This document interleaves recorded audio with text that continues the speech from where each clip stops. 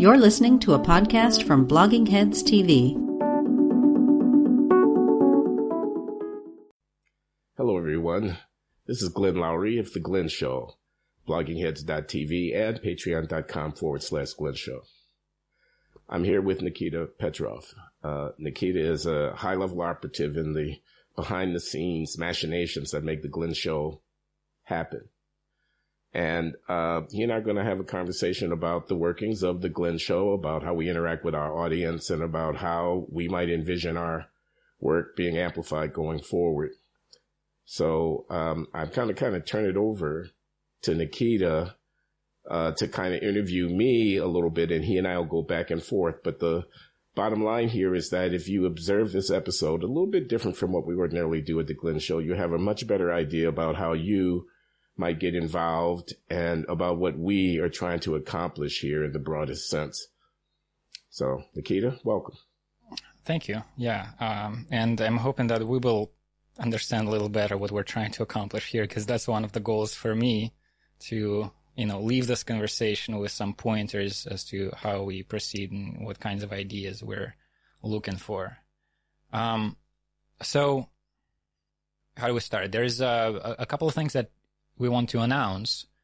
There's a special email address that we set up for people to send in certain kinds of messages, and there's going to be a Discord server, like a platform for the patrons to communicate with one another on an ongoing basis. And we'll get into that in a little bit.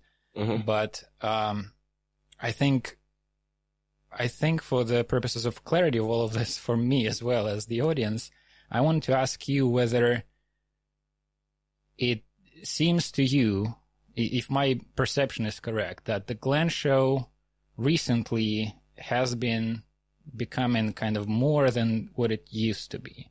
It has been acquiring a new kind of quality with, like, when we started Patreon, there's a community started gathering. I've heard you and John talk about the, volume of messages that you're getting in the email, and that's the reason we set up that special email address that we're going to talk about in a little bit. Is that how recent is the change in the volume, or has it been huge for the last years? No, something is going on for sure.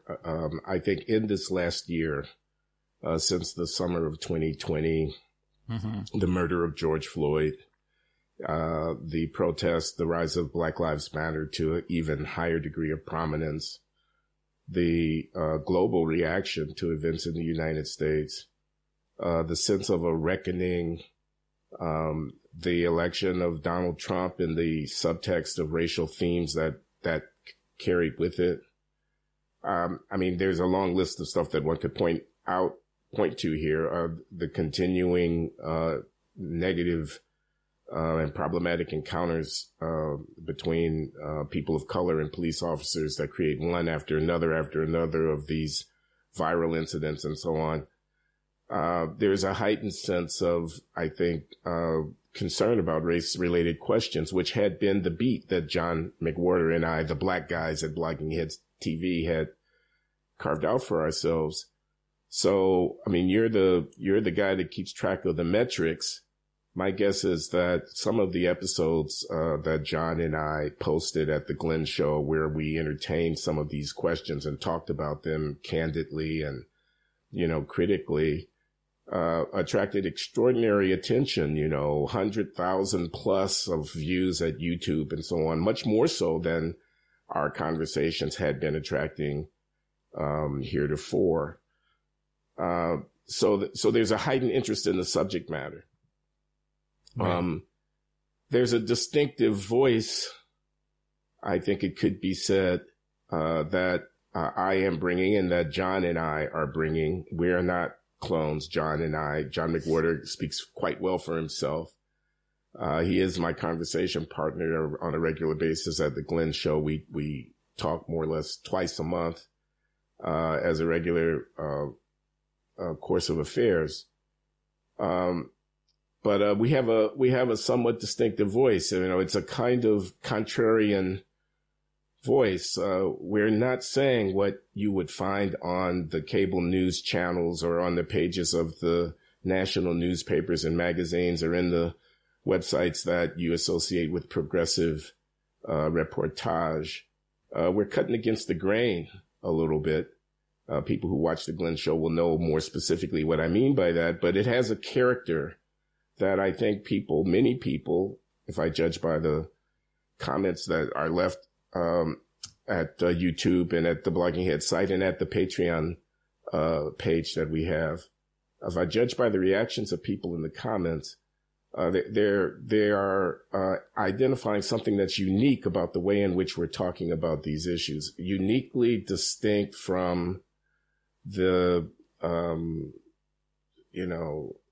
kind of acceptable, politically correct view. I mean, we cut against the grain. And I think that people are attracted by that. So, I mean, you asked me if there's been a change qualitatively in the nature of reaction to what we're offering at the Glenn Show. And I believe that that's the case. I don't have an exact count, but I can tell you that I could spend all of my time reading and reacting to email messages that I get to my personal account because I use my Brown University email for pretty much 100% of my email traffic. It looks like that's probably a mistake, because I can't segregate. Of course, you have done, and you are going to explain greater length what you have done for the people communicating to us at Patreon to segregate some of those messages out. But there's a lot of stuff that's coming in. People are asking us for advice. People are basically spilling their guts. They're telling us their life stories. They are confessing to us or confirming for themselves that at least somebody can understand what it is that they're talking about. They just need to write the letter. Yeah. And I'm talking about hundreds of people because that's the volume of the incoming that I'm experiencing. And I think John McWhorter could similarly report. So there seems to be a hunger out there. We're national treasures in some of these accounts. We are making it possible for people to go on with their daily lives. We're saving them from madness. They quite literally are saying, I've seen that, yeah. I would go mad, but for, the relief that I get when I listen to you guys and so on. So, we're at a particular kind of cultural / political moment, it would appear, in the country here in the United States of America. And on the race questions, modestly, I want to say this modestly. I think that what I've been saying and writing, and what John McWhorter has been saying and writing, and again, I emphasize we are distinct personalities with our own respective views of these matters, has touched a nerve somewhere in the American and even beyond. I mean, we get correspondence from people in Europe and Australia and so on as well. It's touched a nerve out there somewhere, and I've felt a certain degree of satisfaction that we're so appreciated. Of course, there are many who don't appreciate us, but that's another question. Yeah. Okay. So by way of sort of outlining the trajectory of where we are now and where we might be headed. So what we did, I heard a conversation between you and John where you said those things, similar things to the ones that you said just now. And I guess you just aired the idea right there in a conversation that maybe now that there's some money in the Patreon account, maybe you guys should hire somebody to sort through all of these messages, because even reading them is becoming difficult, let alone answering meaningfully, actually providing some advice if a person is asking for advice and things of that sort. And so what we decided to do as we're trying to figure out what to do with this is to set up a special email address, thework@glennshow.com, that would be used specifically for these kinds of messages that seem to require action on your part, or I suggested that we set up 4 kind of categories that people could label their message with. And those, if I can remember them, work, grow, info, and help. And those refer to work, like if somebody wants to offer some volunteer work, they would put the word work in the title. If somebody has ideas for how this project, the Glenn Show, and your overall enterprise can develop, they should use the word grow. If they need help, because you've been getting these messages where somebody's asking like, I need a lawyer is what I need at this juncture, then they should put the word help in the subject line. And then if there's information that they want to share about what's happening at their place of employment or school they attend to or school their kids go to that is relevant to your beat, then they should put the word info in it. And we've gotten, so this is the first time we're mentioning this email address on the Glenn Show, but we put it out on Patreon and in your newsletter at Substack.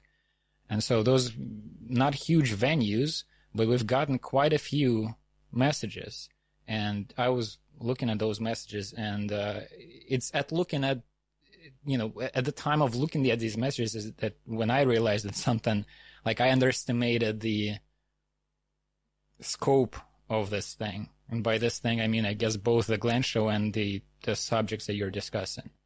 Can I just interrupt for a moment, Sure. Nikita? Because I want to just reiterate what you've said. The email address is thework@glennshow.com. And we ask that people use one of 4 code words in the title or the Subject information line, the subject line of their email: work, grow, help, or info. And those are pretty much self-explanatory. But it's a great help to us if people both direct their communications about the Glenn Show to that email address.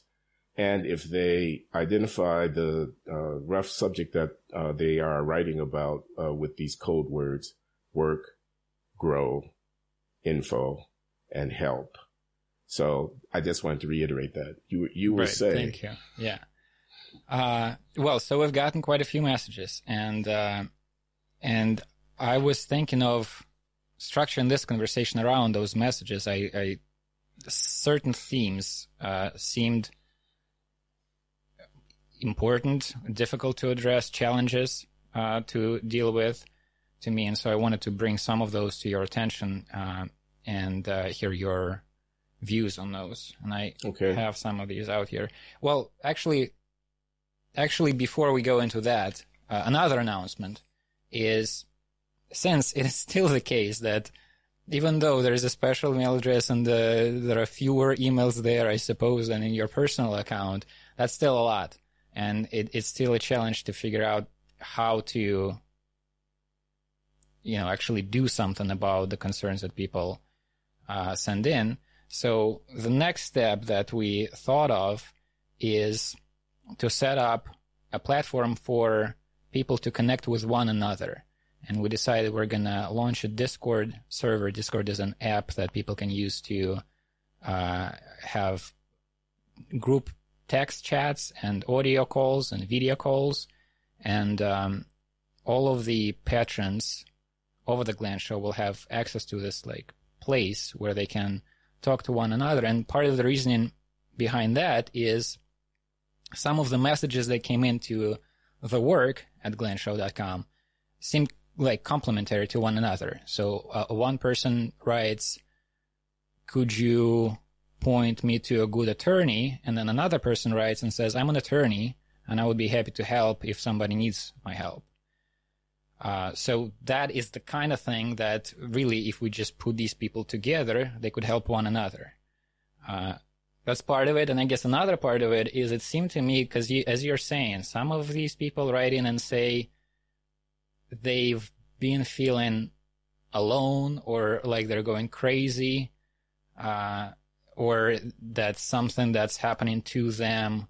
They don't know if that's only happening to them or it's a part of a bigger trend. And so it seems that in just sharing their experiences with one another, getting to understand the situation in a broader scope than their particular locality, there can be a benefit too.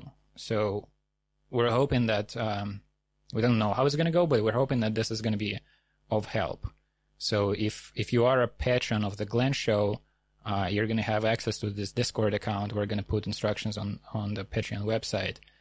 And I'll check in that place, and we'll see whether a productive conversation can be fostered there. Let me underscore that the email portal that we previously discussed here is open to anyone who wants to communicate with us. But that this community that we're going to be creating at the Discord server that allows for interested parties to interact with each other will be accessible through our patreon.com/Glenn Show page to our patrons at either the $5 per month or the $10 per month tier. That's correct. Right. So now to some of these substantive things that came up in the emails. Here's one that I was just surprised, I guess. Again, I'm looking at this from afar. I'm in Russia. I have only second, third-hand knowledge of what is happening in America, and our concerns here are very different. Not easier ones, but a different kind. Well, I am following the news, Nikita, and I did hear about a mass arrest nationwide of thousands of people, 1,500 individuals or something like that. And that made a chill run down my spine. So, keep your head down. Well, I was at the St. Petersburg protest last night with my girlfriend. We were lucky to not get grabbed, but it is depressing. I'm saying this with a smile because you have to stay cheerful in order to survive, but yeah, the situation is not good. Anyway, your situation is something that I have only kind of vague understanding of, looking from afar. And one of the things that I was surprised to see in the messages that came in is the amount of fear that people have about speaking up, there are cases where it's, there's a decision that's being made at the university, let's say, and speaking up in that context, it takes a certain amount of courage. But my sense is that people are even afraid to, there's a conversation happening at a cafeteria table at an office, and people are discussing, BLM protests or something, and somebody who doesn't have the opinion that the majority of their progressive company shares has a real concern about even voicing that opinion, because they fear some consequences. And I'm not sure, my question is, how do you assess the validity of that fear? Do you think, I'll leave it at that. How afraid do you think people are, and how afraid should they be? Okay, so it seems to me there are two voices that I could use to respond to that question. One would be with a green eye shade on as a social scientist who regards the question as an hypothesis and would look for, the kind of data and the kind of strategy of inference with those data that would allow me to quantitatively address the question. No doubt some of what you say is going on, but the difference between the anecdotes, even hundreds of anecdotes in a country of 300 million plus people, and the reality could be quite substantial. And one just would want to be careful not to make glib generalizations based upon, your own personal or idiosyncratic experience about a matter as important as that. I mean, if I am given, as I am given, to saying that the fear that many African Americans express about dealing with the police is overblown, even though there are instances where things go badly for African Americans dealing with the police without any doubt, nevertheless, a country of 300 million people, etc., then likewise, I should be cautious in making broad statements here. So I don't know is the answer at that level of rigor. It's a fair question, and certainly one would want to have research organizations that do survey research of opinion and so on, thinking about including questions, for example, in the General Social Survey, which is a major private at the National NORC, National Opinion Research Center at the University of Chicago, oversees the General Social Survey. They have a panel of, I don't know, it's probably 10,000 or so people to whom they ask Americans. It might be bigger. I've not looked at it in a while. They ask, a wide battery of questions about their opinions about politics and social life and so on. That kind of thing. I would hope that people who run surveys of that sort are thinking about trying to expand the set of questions that they put before people to take into account this kind of concern about political correctness, about injury to their reputations, to their professional possibilities or whatever, just to their peace of mind associated with speaking out about sensitive matters of racial content in a highly polarized content. Maybe the person doesn't like Black Lives Matter. Maybe they didn't really appreciate the diversity training that was inflicted upon them by their employer, etc. And they don't feel comfortable saying that. So I hope that serious people take this kind of a question seriously enough to try to provide us with something more than anecdote to assess from a social scientific point of view about the scope of this problem. Are we, in an era of a kind of new McCarthyism? This kind of question. One reads, I wasn't really conscious. I was alive in 1948. I was born that year, but I wasn't aware of what was going on in American politics in the late 1940s and the early mid 1950s. But I understand that there was a climate in some ways similar to what it is that people whom you're referencing are reporting about now, where one just had to be careful what one said about what was going on in the newspaper or whatever. One did not want to get identified as being on the wrong side of that question. Now, people will get angry hearing me compare concerns about cancel culture and political correctness and race with the anti-communist hysteria that swept through American culture and politics in the late 40s and early 50s. And I'm not asserting that they are at exactly the same or maybe even close to being the same things in terms of the intensity. I've acknowledged that I actually don't know.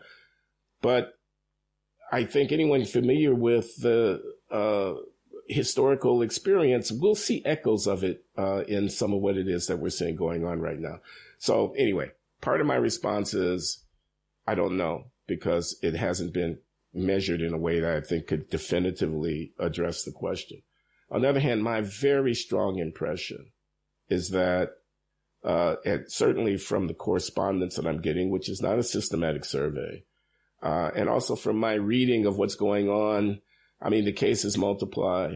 There's this young woman, Jodi Shaw, at Smith College, who's become a cause celeb amongst the anti-cancel culture segment of American politics, a small segment, but we're still here alive and kicking, because she objected to the diversity training that was inflicted upon employees of the college, and basically has left her job at the college and has gone on a crusade with a YouTube channel and periodic videos that she posts in which she simply gives the account of what happened to her at Smith College.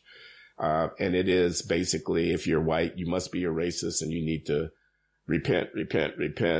And she's saying, well, wait a minute, why did my race even become a matter of discussion in the context of my employment? This is a hostile workplace where you're asking me to apologize about being white, she says. And there are other things that go along with the Smith College environment that Jodi Shaw has gotten publicly involved in. But I give that as one little example of the things that could be repeated over and over again. A teacher, Paul Rossi, at the Grace Church Academy, which is a private school in Manhattan in New York City, an elite private school that costs $50,000 or $60,000 a year to send your kid to. He's a math teacher there. He was objecting to the woke sensibility that informed the teaching materials on racial issues that were being used in the curriculum at the school, and to the diversity training and the kind of political indoctrination that the staff and the families, the parents of students matriculating at the school were being subject to. Actually, he mentions Glenn Loury in his letter because he says he suggested to the head of the school that he might want to share some of the writings of Glenn Loury with his students to give them a alternative perspective on how to be thinking about the problems of race and racism.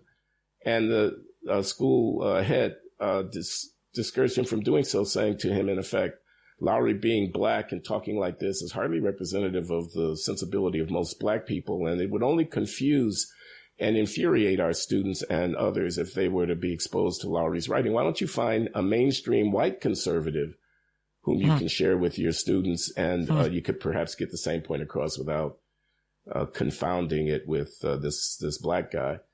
And that has become public. And as a consequence of Rossi making that public, he's in effect been fired from the school. He's been asked to leave the school, his teaching position there, and asked not to set foot on the property of the school without prior consultation with the authorities there, because he's provoked a furious backlash.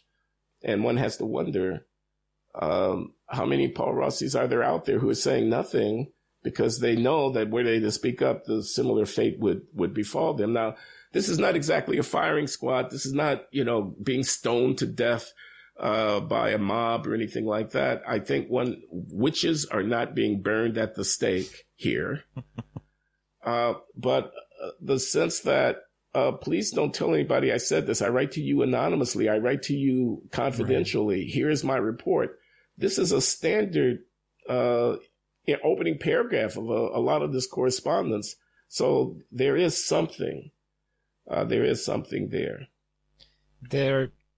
There's another element to this that I'm wondering about, which is, like, even if the concern that makes people fearful is, overblown. There's not real danger. You can speak up at your progressive company and you're not going to get fired, you're not going to get in trouble, but you still choose not to speak up because you're afraid, and that changes the dynamic of the situation, right? And there can be a bit of a feedback loop.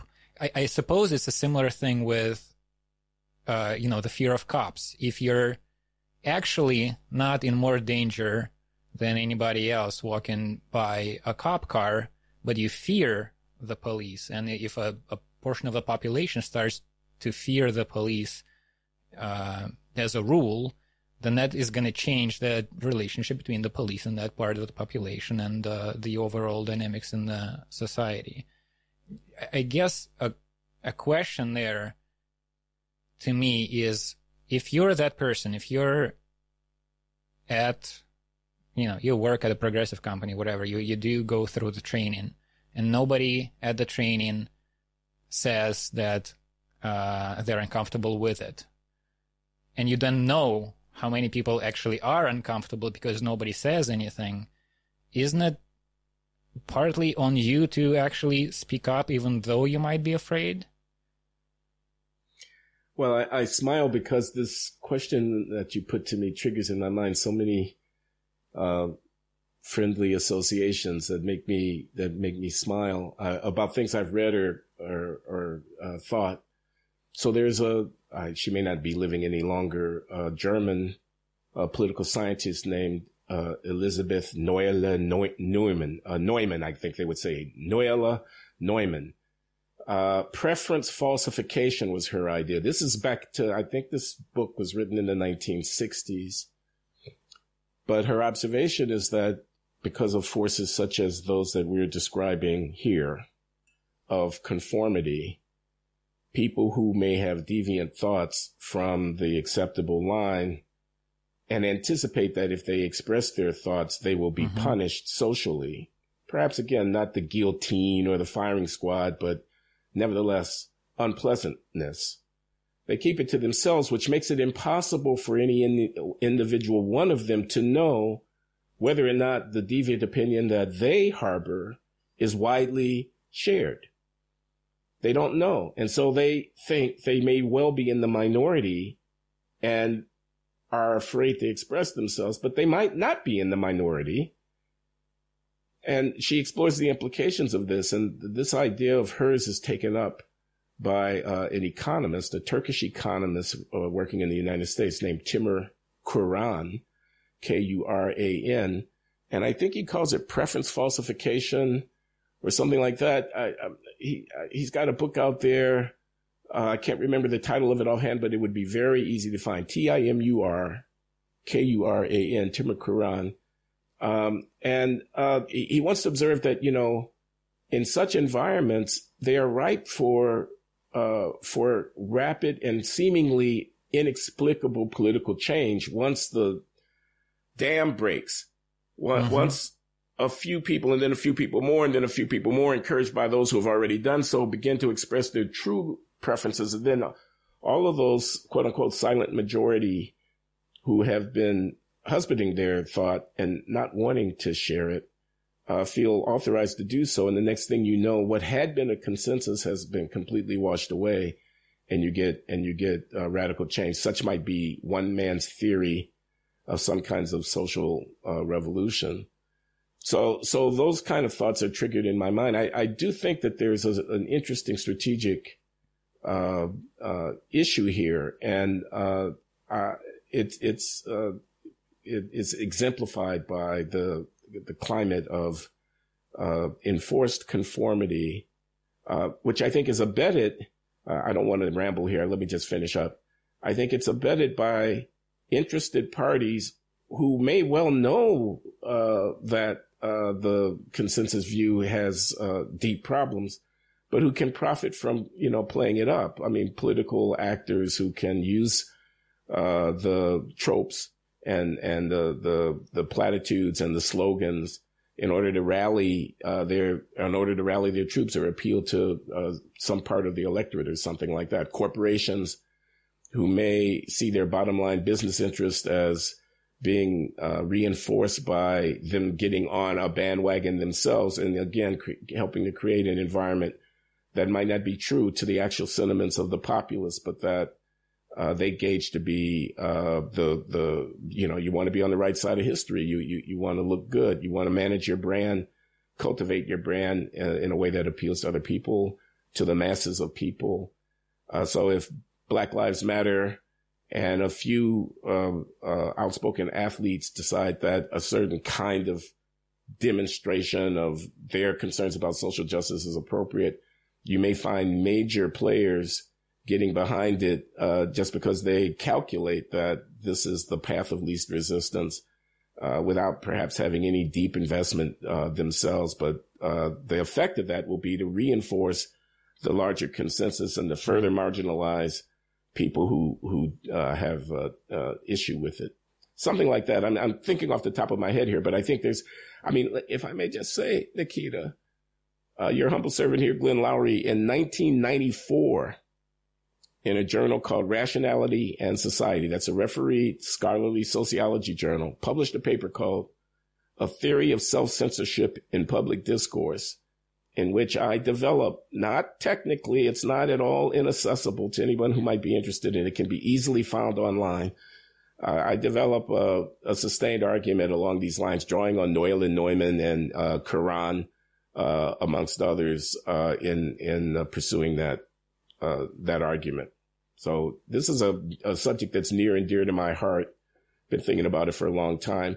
I might just add, and this is somewhat parochial, amongst African Americans, we are only 10% of the population here in the country. I would reckon perhaps not much more than 10% of the viewership of the Glenn Show, if I judge by what appear to be the people commenting on what John and I present. But amongst African Americans, there is enormous pressure to conform around these issues. And I hear from people who identify themselves as being blacks in the comment section, as well as in my private correspondence, who are very grateful for the presence that the Glenn Show is making in the statements, the point of view that is being espoused, because they feel it themselves, but have felt terrified to say to their friends that this is what they actually think, because it's associated with, disloyalty to the cause to say anything critical of, say, what Black Lives Matter are saying about police violence. But, there are many other racial issues. If you speak as I did in a skeptical tone about the claims of Jim Crow racism rearing its head again in the Georgia election security dispute. There's a dispute about a law in the state of Georgia. It's caused major consternation and some talk about boycott and so on of the state of Georgia because of a law that they've enacted trying to secure elections, which some people allege is a law that is intended to disenfranchise African Americans. And if you question that as a Black person, that's sort of beyond the pale. And yet I have questioned it, and I am a Black person.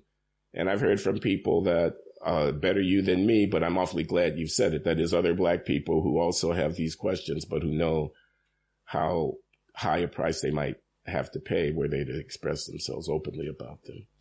Okay, so I think there's something to that. And I'm not sure how our efforts at the Patreon page can be helpful, maybe if only putting people in touch with each other, but I don't know. I have a follow-up on this, and it's kind of like the next question on my list. I had to switch to a different computer with a worse camera, and my mic is not connected, so apologies for that. So we're talking about the fear of speaking up, about the concerns people feel about voicing an opinion that at least they perceive is the minority opinion, and the consequences of that may ensue. There's another question that was raised in these emails at the work at glennshow.com that seemed very, not only interesting, but very important to me. And that is people asking for advice onto how engage with an opinion that they not only disagree with, oftentimes they don't understand how, like, there's, there are ideas that, and there was some person, I forget now whether this person asked to not share any of their details. So I'll just say a professional in a field, and now they're hearing that their entire field is racist, like that science is a part of the systemic oppression and so forth. And I really appreciated in that message, it was not a person saying, how crazy these people are, or I'm angry at being put in this position. This person was saying, I don't know how to start to understand this position. Yeah. Can you give me some pointers as to how to make this more understandable to myself? And then alongside with that, there are a lot of messages of people asking for advice on how to go about having a conversation without turning it into a fight. And that I think it relates to this like fear of speaking up. It's one thing, it's more scary to speak up in a fashion where you're saying, well, I'm against everything that you stand for, and let's hash this out. If there's a way to speak up in a non-confrontational way, in a way that would lead to a productive conversation, well, that would probably be easier to, not as scary to do. You probably will have fewer consequences you wouldn't want. But then on the other hand, it requires a certain kind of skill, an understanding of how to handle that kind of conversation. So I guess my question for you is twofold. One is, do you have advice for these people? And the other is, do you yourself face that? Like at your university, I assume there are people who disagree with your positions. Are you able to have productive conversations with people with whom you ideologically are very opposed to one another? Okay, let me respond to the first question first. I definitely am getting this kind of correspondence and query people asking for help basically at, as you say, I simply want to understand what strikes me as a inexplicable kind of opinion, and I care about the person who's expressing it, but I don't understand it. Can you help me understand it?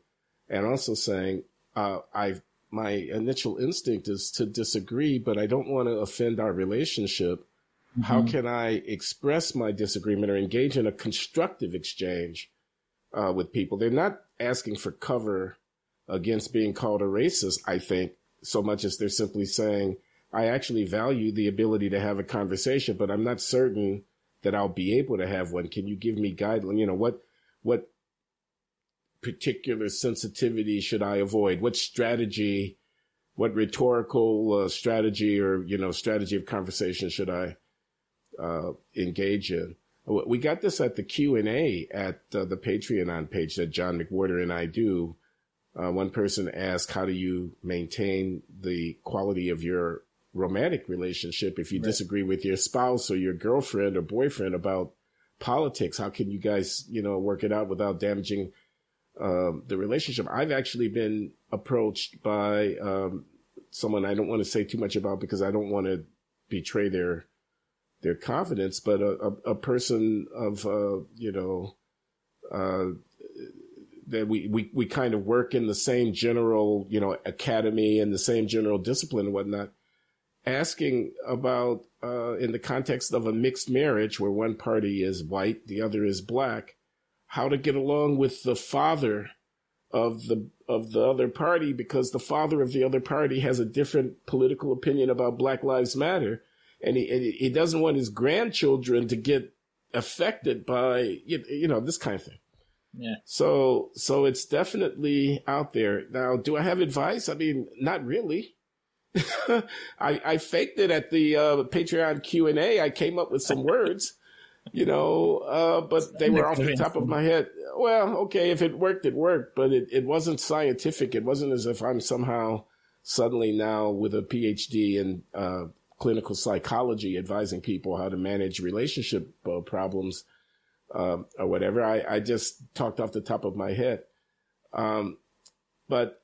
So it would be great if we could find a way of helping people through the Glenn Show and our Discord server and everything else that we're going to do, helping people get support from one another in maintaining a sustained conversation with one another about their difficulties, getting it a little bit like Alcoholics Anonymous, where I used to have a problem with alcohol and I used to go to meetings, and we go in there and we talk about not drinking and I didn't drink today. Hallelujah. This kind of thing.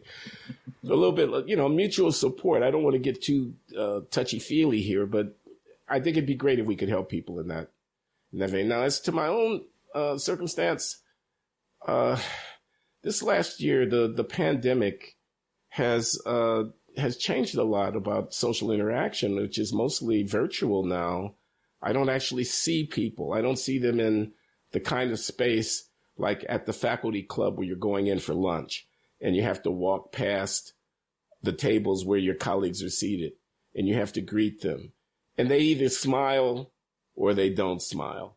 They either look you in the eye or they look askance at you. Their lip either curls or it doesn't, and even without words being exchanged, you'd be able to pick up, I'm in bad odor because of that post or that piece that I had in Quillette.com last week, which was beyond the pale and, unacceptable. And now they hate my guts. I'm not getting that because I'm not going to the faculty club or walking past my colleagues at the lunch table or in the buffet line and rubbing shoulders with them and whatnot. I'm basically only communicating with people that I am required to communicate with for, doing my work. And that's more students than it is colleagues. We have faculty meetings, but there's always an agenda in my department, which is fairly clinical. And there's not a lot of time for banter or back and forth or casual conversation. So in this last year and a half, I don't know how with the movement's upsurge last summer and all of the consternation that went around that. And with me being quite active, writing in various venues and expressing what might be for many unpopular opinions, I actually don't know how they've been received by people. I'm not encountering them. More broadly, I mean, I'm not new to the business of being contrarian politically. A long history as a Black conservative going back to the 80s. I kind of stopped being as conservative as I was in the late 90s on through the early mid-aughts. But I'm kind of swinging back in the other direction now. I have a long history of being kind of the odd man out amongst people in the academy where I mainly reside on questions of politics. I was much friendlier, for example, to Donald Trump than almost any of my colleagues would have been, even though I was not a Trump supporter. People won't believe me. I was just a guy that said, I don't know if he has to be a racist. He has views, you know. I was just a guy who said, I don't know if he's crazy. You say he's stupid? I mean, come on, how stupid could he be? This kind of thing. I was a guy who said, well, actually, it did turn out to be a hoax. What he said was a hoax actually did turn out to be a hoax. And I'm not asking you to agree with this, Nikita. These are controversial things.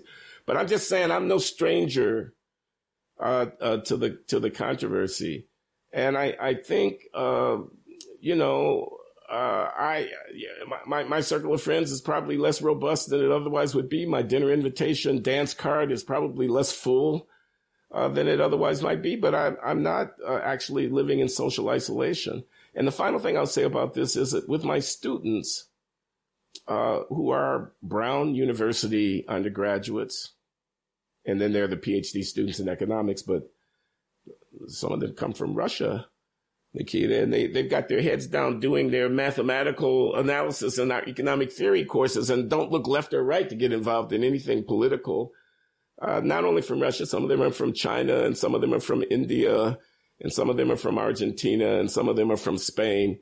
They're from all over, but they're not the graduate students much involved in politics, but the undergraduates are keenly sensitive to every twist and turn in political culture. They are largely on the left, although not exclusively so. And they do push back in my classes, raising questions, and in their papers, as they write, objecting to some of the things that I may have said in lecture. But I'd like to think, I could be deluding myself, but I'd like to think that on the whole, I have their respect, even if I don't have their support for all of the particular points of view that they are aware that I hold. I mean, doing the Glenn Show makes it not a secret what you think. Everybody can look at it, and a lot of people do. A lot of people whom I encounter do. People who might not tell me that they have looked at it, look at it, and then they encounter me, influenced by what it is they may have seen me say at the podcast. I have to take that into account when I encounter people that I can't presume that they're unaware of the fact that I have particular kinds of opinions. Even so, on the whole, I'd say my relationship with students is good. I don't have any angry remonstration or demonstration in my classes in which people accuse me of having assaulted them by having a particular point of view. They push back when they want to push back respectfully. I respond to them respectfully. We can agree to disagree. I think if I were white, it would be a completely different story. I think if I were a white professor taking up some of the positions that I've taken, I would not be saying this with the same casual, acceptance of what will be. I would be able to report a much more negative consequence for my social life and my professional life. If I were white, I expect that I have a certain degree of cover. As an African American, I am somewhat immune from the charge of being a racist, being someone who's just simply on the wrong side of history, more likely to either be accused of simply being hopelessly naive or of being a grifter who's saying this because I know that there's a market niche for a certain kind of Black Afro-contrarianism that I might reflect. I don't think of myself that way. I think I can disprove that claim, but people respond to me either with contempt or with pity, but none of it embodies me being a racist, which I think is the thing that a lot of people are afraid of. Okay, yeah. So then in terms of actual advice or guidance, I guess this is like you're saying human communication is complicated. We have to figure that out. But then I guess that's a way again to see whether that Discord thing can work out in this aspect as well. I think this is the kind of topic that doesn't have a straightforward answer, that can be addressed in an ongoing conversation. If people are sharing their experiences with one another and their insights and what worked and what didn't work, and give advice to one another, that might be of help. So I don't know if I'm putting too much hope into this, but at least I'm very excited to see how this effort is going to turn out. Well, Yeah. Well, I too am very excited. I was just going to say that I don't think people who may be hearing this at the Glenn Show have any idea of the nature of the contribution that you are making anonymously and behind the scenes. And it's just a privilege to be able to thank you for it publicly, because you're making all the difference in the world on many, many levels, intellectually as well as technically. You're a partner here, making a real contribution. This is a great opportunity for me. I'm learning a great deal. This is also a little bizarre for me, being in Russia and I didn't know who Ibram X. Kendi was until I heard you talk shit about him on the Glenn Show. Well, don't let ours be the only source of your opinion about Ibram X. Kendi. Yeah, I do think he's overrated, but that's just me. But it is like stepping into a portal and into a different world, different reality. Okay, I know you need to go soon, so let me, I guess in conclusion, just say one more thing that I probably should have said at the beginning, which is another kind of email that we have seen many times now to come into that address against the work at glenshow.com is people offering volunteer work. And some of them have here's what I do, maybe it could be of help to you. And some of them say, whatever you need, I have a couple of hours a week or a couple hours a day. And so we haven't come up with anything that we could ask these people to do. And so I guess I'm asking the people watching this to, if they have any ideas on the kind of help that does not require more work from our side, right? So if something can be crowdsourced, if something can be done, that we put something out there and say, here's how you can help us if you have an hour. If we can come up with something like that, then this whole thing can develop further and maybe quicker. I guess that's my conclusive, thought and conclusion. I had a couple more questions, but we'll save it for a private conversation, I suppose, down the road. I'm hoping this was productive. Well, it was. I hope it will be productive. I think the test of that is whether the audience found it productive. I certainly did. But at least we put some things on the table. We've given people a place to write to us at thework@glenshow.com. We have a protocol or a set of protocols for how to do that and let us know what they want to say to us so we can sort through it. And we put some things on the table about how we might be helpful. The Discord server will be active in due course. And accessible to people who subscribe to the Glenn Show at patreon.com/Glenn Show. And it's very clear that we are trying to be a public service here. We're not just in it for the money, so to speak. And we realize that we have the great good fortune of being a small influencer, a sort of place where people are coming together with common interests, and we want to be productive for the larger good of society with that resource. So that's a message we're getting out to people. And again, I thank you very much for your part in it. And yes, we will have private conversation where we can explore some of these things further. Thank you, Glenn. Okay. Take care then, Nikita. You too.